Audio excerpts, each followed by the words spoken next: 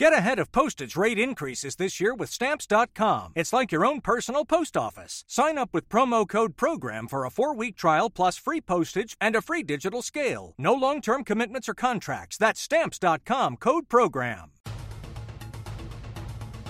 From the Ohio News Network, this is the ONN Daily Podcast. It is Wednesday, February 7th, 2024. For the Ohio News Network, I'm Kate Burdett. An elderly woman was killed in a house fire yesterday afternoon on Cleveland's northeast side. ONN's Neil Fisher reports. John Kearns and the Cleveland Division of Fire were called just after 5 o'clock. When firefighters got to the scene, the fire had spread throughout the first floor. Our firefighters entered as soon as they arrived on scene. They conducted a search right away. There were reports of an elderly female trapped in a wheelchair. The victim was dead when firefighters found her. There's a lot of damage on the first floor. I think some of the fire worked up to the second floor as well. I'm Neil Fisher. A man is dead after he was struck by a train on the southeast side of Cincinnati yesterday. Police say it happened near Mount Echo Park in the city's Sedamsville neighborhood. There's no word on the man's identity, nor on why he was on the train tracks. Just west of Cleveland, humane officers in Lorain County are working to identify the owner of several bulldogs that were found fighting in the street. ONN's Matt Rascone has the story. All of the dogs were in poor condition and showing signs of neglect. 1 week later, 6 of those dogs are staying at Friendship Animal Protective League in Elyria. A woman found them near Washington Avenue and 29th Street last Tuesday, attacking one of their own. Police and the Humane Society responded. The dog that was attacked has since been named Martha, and she was taken to a clinic with several injuries. While the Humane Society works to treat and nurse the others back to health, right now they are not adoptable. I'm Matt Rascone.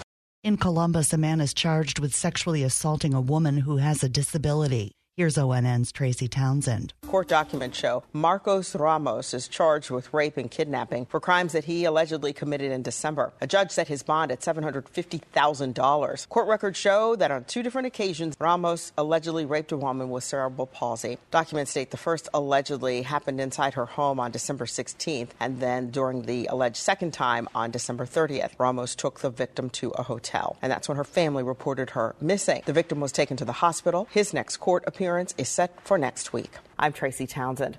In Southeast Ohio, 3 people were arrested this week after the Southeast Major Crimes Task Force searched a home in Washington County. ONN's Brett Wharf has more. Each, according to officials, had active warrants.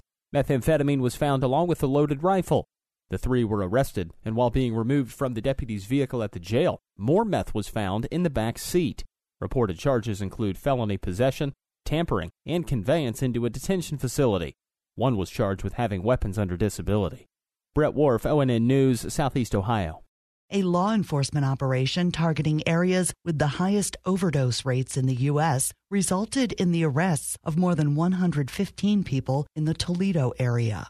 ONN's Dave James reports. Led by the U.S. Marshals Service, Operation Washout ran for 10 days beginning January 22nd. Members of the Northern Ohio Violent Fugitive Task Force focused on violent fugitives and individuals wanted for felony narcotics violations. 40 people were arrested for drug violations, 17 for assault, 7 for weapons violations, and 4 for robbery. Authorities say they seized fentanyl, marijuana, cocaine, and meth, as well as 4 guns and over $10,000 in cash. Dave James, ONN News. In Northeast Ohio, a man arrested and charged for burning political yard signs last fall will spend the next 18 months on probation. ONN's Laura Queso has details. Michael Meehan will also have to register with the sheriff's office as an arson offender. Meehan was caught on surveillance video going through parts of Cleveland's west side, setting "Vote No" on Issue 1 signs on fire. He pleaded guilty to arson and petty theft earlier this month. I'm Laura Queso.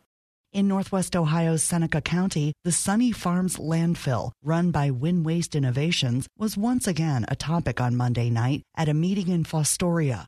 More from ONN's Amanda Fay in Toledo. The EPA predicts the landfill will be full in a year. People in Fostoria got a chance to weigh in on permits for the landfill to nearly double in size. A wind waste representative and the Ohio EPA say everything is in compliance, but people at the meeting are convinced the dump is affecting their health and their way of life. Now, no decisions have been made at this point on a possible expansion. I'm Amanda Fay.